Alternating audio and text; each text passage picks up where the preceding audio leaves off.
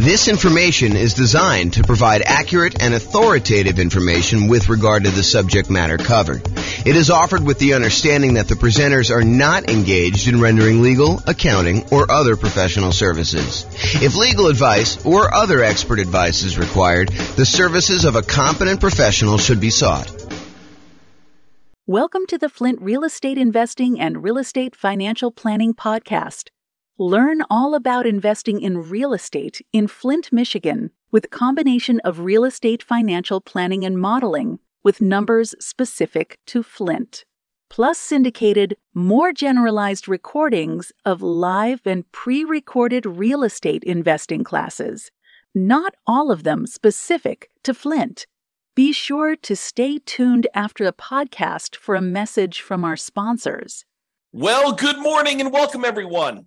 I am your host, James Orr, and this is a new class in a new series that we're doing on the risks of investing in real estate, the dangers, warning, be careful, all that sort of stuff. So really what we're talking about today is we're going to start with looking at the insurable risks when investing in real estate, the things that we can actually get a third party to take on liability on our behalf in exchange for a little bit of money. And we'll cover some of the other risks we have with real estate in some other classes in this series. But today we're primarily focused in on those insurable risks that we've got.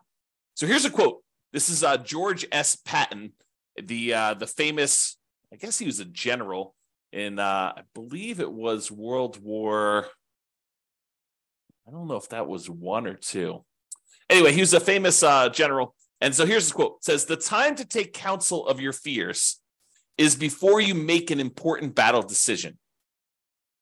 That's the time to listen to every fear you can imagine.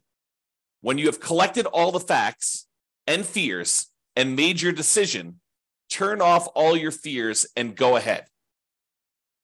So what I think he's talking about here is, hey, before we go and make a decision in life, real estate investing decision or whatever it is important for us to evaluate all the different things that we are afraid of, all the different fears we have, all the things that can go wrong, all the dangers, all the risks, all the things that could go not our way, that could cause us to lose our investment, could cause us to lose money, could cause us to not achieve our goals, our financial independence goals, or our net worth goals, or whatever it is. The time to evaluate all that is before we make an important decision, before we decide to move forward.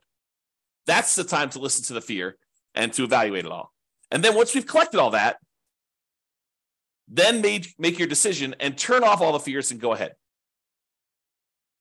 So what are your fears related to investing in real estate? And we're going to go over those in this series of classes. But today, I'm primarily going to focus in on the risks that are insurable, the fears you have about things going wrong with a property that you may not want to be super afraid of because they could be easily covered. They could be easily taken care of by someone else by paying them a little money. I want to talk about this idea of risk, and specifically, I'm going to talk to you about this idea of a risk matrix. So if you imagine for a minute that there are things that can happen in life that happen super frequently, like, you are much more likely to see this, like an issue going on with the tenant paying late. I mean, I think that's a relatively likely sort of thing, right? The tenant paying late. And honestly, the tenant paying late on a severity scale, yeah, it's not ideal, but as long as we have proper reserves, it's really not that severe. It's not like the end of the world. It's not going to, them being late one time is not going to derail us from achieving our goal. So there's a likelihood component, how frequently things happen, and then a severity component, how severe it is, how far of a setback, how large of a dollar amount are we talking about, how large of a dollar amount that's going to impact us. So things that don't happen very frequently and things that are very low severity, low dollar amount sort of things, we consider those to be low risk. In this case, we're going to call that 1. If we're kind of looking at this matrix of likelihood or frequency on the left side and then severity along the top. And then you can see that we multiply these together and we get like a numerical measurement. So a severity of 1 and a likelihood or frequency of 1 gives you a low risk of 1. If the severity increases, but it's still very likely, it might be a kind of risk measurement of 2, because it's a 2 on severity and a likelihood of 1. If something is still, not very likely at all, and it happens here where you have medium 3, then that becomes a severity of 3, where it becomes really expensive for us, but it doesn't happen very often. Then you've got stuff where it's increasingly likely, where this was low likelihood, this was medium likelihood, and this was high likelihood, and you can see how the risk kind of grows there. Really, the danger zone, the highest risk for us, are things that are very likely to happen and very severe when they do. That's risk number 9 here. And so, something that is likely to happen very often and is a high dollar amount, those are the riskiest things for us to think about. So let's talk about insurance now. You can pay money to a third party to take on some risks on your behalf when investing in real estate. These can be risks where they happen infrequently, but can be very expensive when they do happen. For example, your house burning down. Is it possible you could have a house completely burned down? Yes, absolutely 100%. Is it really expensive if you have an entire house burned to the ground? Not just like a small kitchen fire or something like that, but where the whole house burns to the ground and it's a pile of ashes and rubble at the very end. Yeah, it's really expensive to do that. And what if you owed, 80% of what the property was worth when that happened? Not only would you have to pay back the loan on the property, but now you'd also have to rebuild the property if you didn't have insurance. But there are companies, insurance companies, who are willing to accept your payments to protect you in case that unlikely event happens and you have a catastrophic loss, or if you even have a small loss, right? They'll cover small fires, but they'll also cover these large fires. And the way that they can do that is they can look at the overall risk profile of what are the chances of a house burning down. And they can look at that across lots and lots and lots of properties. For you, if you were looking at this, you might say to yourself, okay, look, I got one property. If this thing burns down, that's going to be really ugly for me. Yeah, it's a low probability thing, but if it happens, it's going to cost me hundreds of thousands of dollars to replace this thing. So you have something that is not likely to happen, but if it does happen to you, it's catastrophic. Or what you could do is you could say, look, I'm going to pay this third-party insurance company, and they're going to have, hundreds or thousands of other people paying into this pile of money as well. They're going to take off some profit for running the business of the insurance business, to pay the salespeople in order to sell the insurance, to pay people to kind of manage and oversee the administration of the insurance policies, and then to pay, people to process claims and to, in some cases, fight claims if they think that there's fraud going on or questionable activities. So they're going to have all those operating costs that they're going to take out of there. But then they have a pool of money where if one of the hundreds or thousands of people that they're collecting money from have a fire, some unfrequent events, they can take that big pool of money that everyone is paying into, and they could actually pay to have that property replaced. And because each individual's person's chance of having a fire is really, really low, but over 1,000 properties, it is a higher chance that there is going to be a fire on one of those 1,000 properties, they are likely to pay out a bunch of money on that thing. And that's how that works. Okay. So getting back to insurance. So it's not likely to happen if it happens infrequently, but if it does happen, it's really, really ugly, like that fire. But for a small fee, you could pay someone else to aggregate this risk, as we described with the insurance company. So for a relatively small fee, they can insure you against loss and make a profit, because it's not just about them covering your loss. They have to be in business to make money to pay the people that work for the insurance company to do that. Now, if you had a large enough number of properties yourself, you could technically self-insure, right? Or you could self-insure with one property, but it may not be prudent for you to do so. But imagine for a minute that instead of the insurance company collecting premiums from 1,000 different people, because they have 1,000 different properties spread out across a different city or different state or different country, so they have some risk where it's not going to be like, a forest fire where all the houses in a certain area get burned down. It's not like you've got 1,000 units all in one spot. But if you had all your properties geographically diversified, you could choose, instead of paying the premium on 1,000 different properties to insurance company, you can say, look, the economics now say that for 1,000 different properties I have, I could take the money that I would have paid otherwise to this insurance company. I could set it aside so that when I do have a fire on one of my 1,000 properties, I will have money set aside to be able to do to protect myself and to rebuild the property in case there is a fire. So you could self-insure. Now, I'm ignoring for a moment here that if you get a loan on the property, the lender is going to require that you provide proof of third-party insurance. In most cases, they will not allow you to self-insure. And I'm ignoring that fact.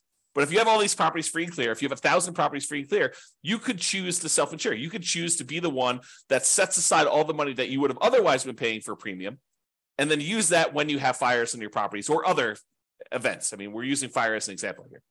Okay. So that is the idea. Instead of doing it and saving the money yourself, which you should be doing even if you decide not to pay a third-party insurance company. It's not like you save all that money. You save some of it. You save some of the profit that you'd otherwise be paying the insurance company. But then you have to take on that role. You have to kind of put the money aside, invest the money, have it in a safe, secure spot where it's available. If you have an emergency, you need to manage that oversight. You need to make sure that you take care of estimating the amount you should be setting aside and coordinating all that stuff. So you don't actually get rid of those roles. You would have to provide those yourself if you decide to self-insure. Or you could pay an insurance company and all those roles are taken care of for you by a team of people that are doing this. Okay? There we go. So let's talk about what the insurable risks are. So these are the most common insured risks. We mentioned one already, the risk of fire. So some people are concerned, what happens if I buy a rental property and the house burns down? Well, you could buy insurance where the insurance company will cover you in case you have a fire on the property. And it's relatively inexpensive. For the fact that you could have to replace a $400,000 property, you might be able to get fire insurance for, $1,200 a year. It's going to vary a little bit depending on market and what else they're covering and things like that. But they can insure you in case your entire property burns down for about $1,200 a year. The chance of it happening is low, but when it does happen, the chance of a large payout is definitely there. They could have to spend, more than the amount of money than they collected in order to deal with your fire. Similarly, lightning damage. That's another commonly insured one where they will cover damage caused by lightning. Or another commonly insured one is hail damage, where you have hail coming down and it damages your roof, it reduces the lifespan of your roof, or damages the paint, or breaks windows, or breaks plastic, or damages wood on your property. You can have severe hail damage, and you can have that covered by an insurance company. Insurance companies will often also cover theft. So someone stealing something from your house, taking something off of your house, or, cutting your air conditioning unit and actually walking away with it. They can cover things like that, where you will be covered for those sort of things. So if you're concerned about, what if someone comes and steals my air conditioning unit, you can get insurance for that. And the point I think I'm trying to make with some of these insured ones are, there are legit things to be concerned about when you invest in, honestly, with anything. In life, there's risk, right? So there are true risks, and no matter what we do, we choose to take on additional risks when we invest in real estate, just like we would choose to take on additional risk if we took our money and invested in stocks or bonds or crypto or Beanie Babies, or decided to start a business, or we hid the money under a mattress. Like, everything we do has some type of associated risk. By choosing to do that thing, we take on the risk associated with that, unless we can purchase insurance from a third party where we eliminate that risk. We transfer the risk from us in exchange for a little bit of money to someone else who then has part or all of that risk. Because sometimes it's not like they're covering everything. For example, with the insurable risks like fire, you will probably have a deductible. There's going to be part of it that you need to pay out that is your responsibility as part of the insurance claim. And then the insurance company will pay the rest up to certain limitations as outlined in your policy. Okay. So, for example, theft is another one where they will cover things like that. They may also cover vandalism. And vandalism is an interesting one because I think we a lot of times we'll think of vandalism like, someone spray painting a fence or, someone spray painting a garage door or damage to a car on the property or something like that. But sometimes vandalism can be things like people deliberately smoking meth in a property or cooking meth in a property. I think depending on how the policy reads, and you'll want to definitely talk to your insurance agent to understand what is covered and what is not covered, but that may be considered an act of vandalism. Okay? So realize that may be a weird one for you, but it could be something that's covered. Personal injury. What if someone gets injured on your property? You hear a lot about this in like asset protection classes where we talk about protecting yourself when you acquire these properties, protecting yourself and protecting the other properties you own from being taken in case somebody gets injured on the property or you injure somebody driving around town or doing something else. Like there is insurance you can buy to protect yourself from somebody coming after you for an injury that they had or sustained on a property or that you caused them somewhere else. So personal injury. And then liability. If you do something wrong that was not intentional or deliberate, but it was accidental, there is insurance that you can get that covers some additional liability there. Okay. And I'm not an expert on insurance. You really need to go talk to your insurance agent to understand like what is covered and what is not covered. Don't go to them and say, but James told me that it works this way. Understand that what your policy says, what is written in your policy is going to be what is covered. And get clarity from your insurance agent. That's part of what you're paying them for, is to help you understand what is and is not covered. And ideally, you want them to give you their opinion in writing so that you have it written down somewhere in case it ever comes up in the future that you need to have some type of discussion about why something is or is not covered when you thought it was. Okay, so those are probably the more commonly insured risks: fire, lightning, hail, theft, vandalism, personal injury, liability. Okay. Now, there are some less commonly insurable risks. For example, loss of income. Something happens to your property, like a fire, and now you no longer have rent coming in while you're waiting 6 months for the insurance company to get the adjuster out there to get approved, for the money to be actually sent to you, for you to line up all the contractors and get all the work done. And, you have, 1 month of demo to take down the stuff that was burned and left there. And then it takes you another couple months to get everything else done in order to get it built out. And then by the time, 2 months later, it might be 6 months or a year by the time you get your property back working. And guess what? You have a mortgage payment that is due every month, even though the property is burned down. So potentially problematic. So you can get insurance that covers loss of income, where you're unable to collect on the property because the condition of the property is there. You can get the insurance company to actually give you money as part of the policy. I mean, you're paying for this insurance. It's not free. You pay them money so that if you have loss of income on the property where you're unable to collect income on it, then they can actually pay you so that you can then use that money to pay your insurance company, your mortgage company, taxes, insurance, like all that stuff. Okay, so loss of income is a type of insurance, not as common as fire policy, but many landlord policies do include this. So ask your insurance agent about it. Make sure that if it's something you want to pay extra for, that you can get it. And we've been talking a lot about the idea of improving cash flow and increasing cash flow on rental properties. And the issue I think we have for a lot of folks is that some of these things you are deliberately choosing to have lower cash flow. You're voluntarily increasing your expenses by getting more and better insurance coverage so that should something happen, your cash flow is saved, right? Because if you decide not to get insurance for loss of income and then something does happen on your property, you could have 6 months of zero rent coming in. That would be really ugly on cash flow. So instead of doing that, maybe we choose to pay, I don't know how much it is, but maybe it's $20 or $25 more per month to have this loss of income coverage on our insurance policy. I have no idea what the number is, right? Because I don't actually handle my insurance. Tammy does. But the idea is you could choose to have $25 per month less in cash flow normally in exchange for, should something happen, you're not going to have as severe of a loss where it goes down to zero. And then you need to weigh that and determine if that's worthwhile for you. Okay. So another less commonly insured risk is flood. If a property is in a flood zone, the lender will often pull a flood certification to find out if it isn't a flood zone. And if it is, they may require you to have flood insurance in order to protect them in case there is a flood in that particular property. But you can voluntarily choose to get flood insurance as well. It's not that if the lender doesn't require it, I don't need flood insurance. That's not true. Just because your property isn't in a, federally recognized flood zone, I'm using that in quotes, right? Like it shows up on the map as a, 100-year flood zone or 500-year flood zone or whatever the numbers are. Again, talk to your lender if you need to understand the details, because I just understand the general idea. But if you were in a flood zone, the lender may require it, but it doesn't necessarily mean just because you're not in the flood zone that you can't have flooding.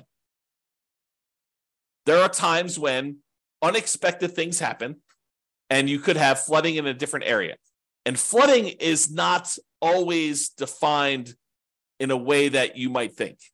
It could be water running horizontally in some form or another. So, imagine you have something happen to a house next door and, it over time kind of like has this major problem. And then there's a massive release of water from that thing, like a pool or something. And then that pool actually floods into your yard and there's horizontally moving water. That could be considered flood. You'd have to read the definition and understand what is covered and what is not covered. It's not necessarily water from a river that is overflowing. So realize you can get that as a separate policy. It is not only when it's required by the lender that you have to get it. You can choose to purchase flood insurance separately. Some other less commonly insured ones, earthquakes. In some markets, that's really important. Where we live, hardly anyone gets any earthquake insurance. Hurricanes or tornadoes. Don't get a lot of hurricanes around here, but in a lot of markets, you get hurricanes. And tornadoes, probably get some tornadoes here, especially on the plains. But you could purchase those as additional insurance. You can get insurance to cover if somebody cooks or smokes meth in your property. And you can test the property for meth before you make your purchase. And you could test it after each tenant moves out. Now, is it practical to do that? What's the cost of a meth test? To get an industrial hygienist in there in order to test to see if there's meth showing up in the property. I don't know. Could be a couple $100, could be $1,000, could be $2,000. Depends on the type of test and what they're doing there. So is it practical to do that after every tenant moves out? Probably not, but maybe in your market, maybe for the types of properties you're doing. But what are you going to do if it does test positive? You're going to keep their $800, $1,200, $2,000, $3,000 security deposit? Might not be enough to cover you for the meth there. So may want to make sure that if you're concerned about that you can get insurance and that it does cover that. Now, does every insurance company have to offer you all these insurance policies? Do they have to insure things like fire? No, but I think most of them will. Do they all have to cover things like meth? No. Can you possibly purchase additional coverage for things like meth? Yes. Might you need to go to a additional third-party insurance company to get that additional coverage for meth? Maybe. And you can get the last of the less commonly insured things are rent guarantees. So you can purchase, if you're paranoid, you're like, look, I want to invest in real estate, but I'm really, really nervous that my tenant is not going to pay rent. That they're going to lose their job and they're going to be unable to pay. You can technically go purchase rent guarantee insurance, where it guarantees you rent if the tenant doesn't pay. So you can go and do that. You can purchase that. It comes at a cost. So realize that there'll be a fee for doing that. So you're going to give up cash flow elsewhere in exchange for having that rent guarantee. I think a lot of landlords, a lot of real estate investors will choose to forego rent guarantee insurance and instead decide to set aside some money, mentally or otherwise, in the form of reserves in case a tenant doesn't pay rent. But you can get that insurance. All right, let's do a brief discussion on deductible size. First, let's talk about what a deductible is. A deductible is the amount of money you're responsible for before the insurance kicks in. So let's say your deductible on hail damage is $2,000. Basically, if there's less than $2,000 worth of hail damage, you're paying that claim. So you make a claim with your insurance company, they send an adjuster out, they say, look, the total amount of damage is $1,800, your deductible is $2,000, so you're responsible for this $1,800. Okay. And you pay a certain dollar amount for the insurance and that deductible amount. If you decide, look, I want to have a $500 deductible, they'll say, sure, we'll allow you to do a $500 deductible, but then the insurance cost, the amount of the premiums you're going to pay in order to get that insurance will be higher than someone with a $2,000 deductible. Or you could say, look, I want a $10,000 deductible. I will cover everything up to the first $10K, but after that, I want you to come in. The insurance company say, that sounds great because we're much more likely to see these small amount claims. So if you want to do one where you pay the first $10,000 and then we only cover after that, we will let the premium be much lower. You will have to pay in less in premium in order to do that. So it's this balancing act between how much you willingly have as a deductible versus how much you're paying on premium and how much that's impacting cash flow. And they both impact cash flow, right? Because if you have a small claim, let's say it's that $1,800 worth of hail damage, if you have to pay that $1,800 out because you set your deductible at $2,000, well, now that $1,800 is an expense, so you've reduced your cash flow by that. But maybe in order to reduce your deductible to $1,000, it costs you, $30 a month in order to have that lower deductible with your current insurance coverage. So you choose to have $30 per month, less cash flow, or at some point you might have to pay that $1,800, or that's really the difference. If it went down to $500, be $1,300 difference or whatever it was. Okay. So if your risk tolerance is very, very low, you could choose to keep your insurance deductible very, very low.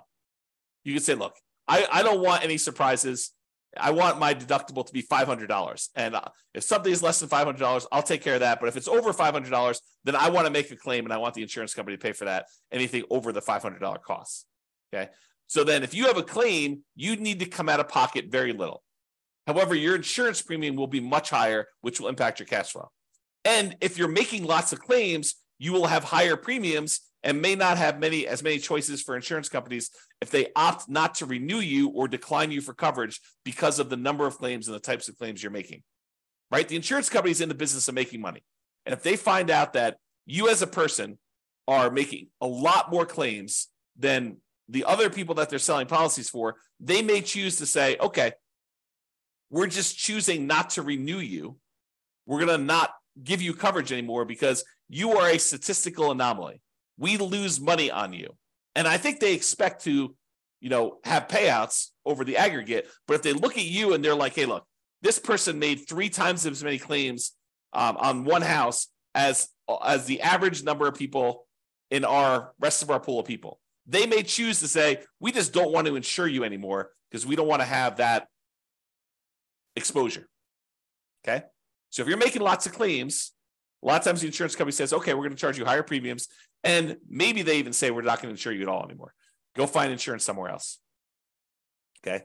Now, my personal preference, and you can do whatever you want, my personal preference is to partially self-insure by having a much higher deductible, lower insurance premiums, and paying for the smaller claims out of pocket. So my preference is I want to have higher deductibles. If a little thing comes up, I'm not going to make a claim to the insurance company. I think of insurance as more of a catastrophic. If major stuff happens, then I want them to come in and I want them to pay for stuff. I'm not going to usually make a claim. Like if we had a hail damage one for $1,800 and my deductible is $1,500, I am not making a claim for them to pay $300. I don't want to have that as a claim on there. I'm just going to cover it.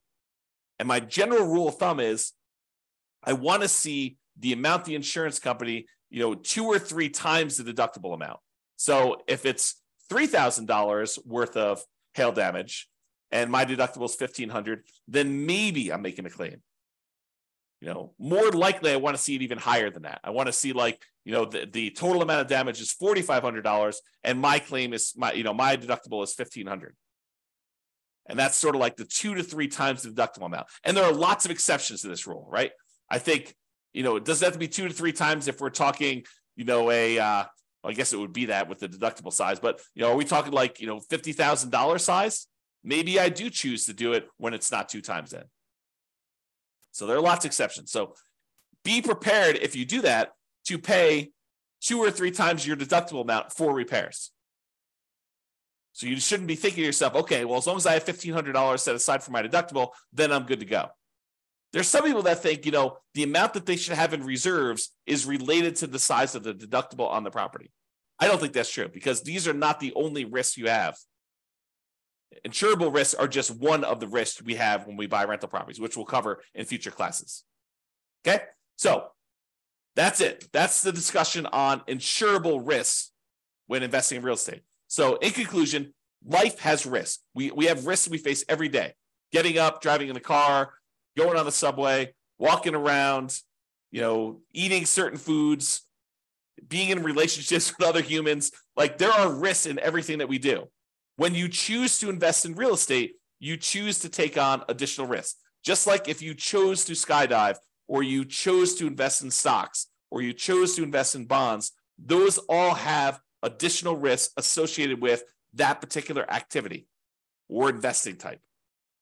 Okay. You can shift the risk from yourself to someone else by paying a premium. That's what insurance is. We're choosing to pay someone, a third party, to take on that risk for us. And then they will aggregate that across a whole bunch of people so that they can be profitable, support their business, pay their salespeople, pay their admin, pay all the CEOs, pay all the house, the building costs and everything else, and then also be able to pay out the claims that we have on all these things. So yes, you are paying more than probably what it costs you, but if you're insuring like 1 or 2 or 3 or even 10 properties, you don't have enough of the properties to really have a good way to kind of spread that risk out over a large number of things. Okay. And if you really are going to self-insure, you should study this and understand what number becomes the number you should have to kind of be able to make a reasonable self-insurance play. All right. So that's it for conclusion. Have a great day, everybody. I will talk to you all tomorrow. Bye-bye for now. With home prices up, mortgage interest rates up, and rents up but not quite enough to counteract the higher prices and interest rates, cash flow on rental properties in Flint is harder than ever. Book a call with the Real Estate Financial Planner to apply our proprietary 88 strategies to improve cash flow on your rentals. See the show notes for a link to schedule your call and improve your cash flow today. If you're a real estate agent, lender, or professional in Flint that wants to help our real estate investor listeners, consider reaching out to learn about collaboration opportunities with this podcast.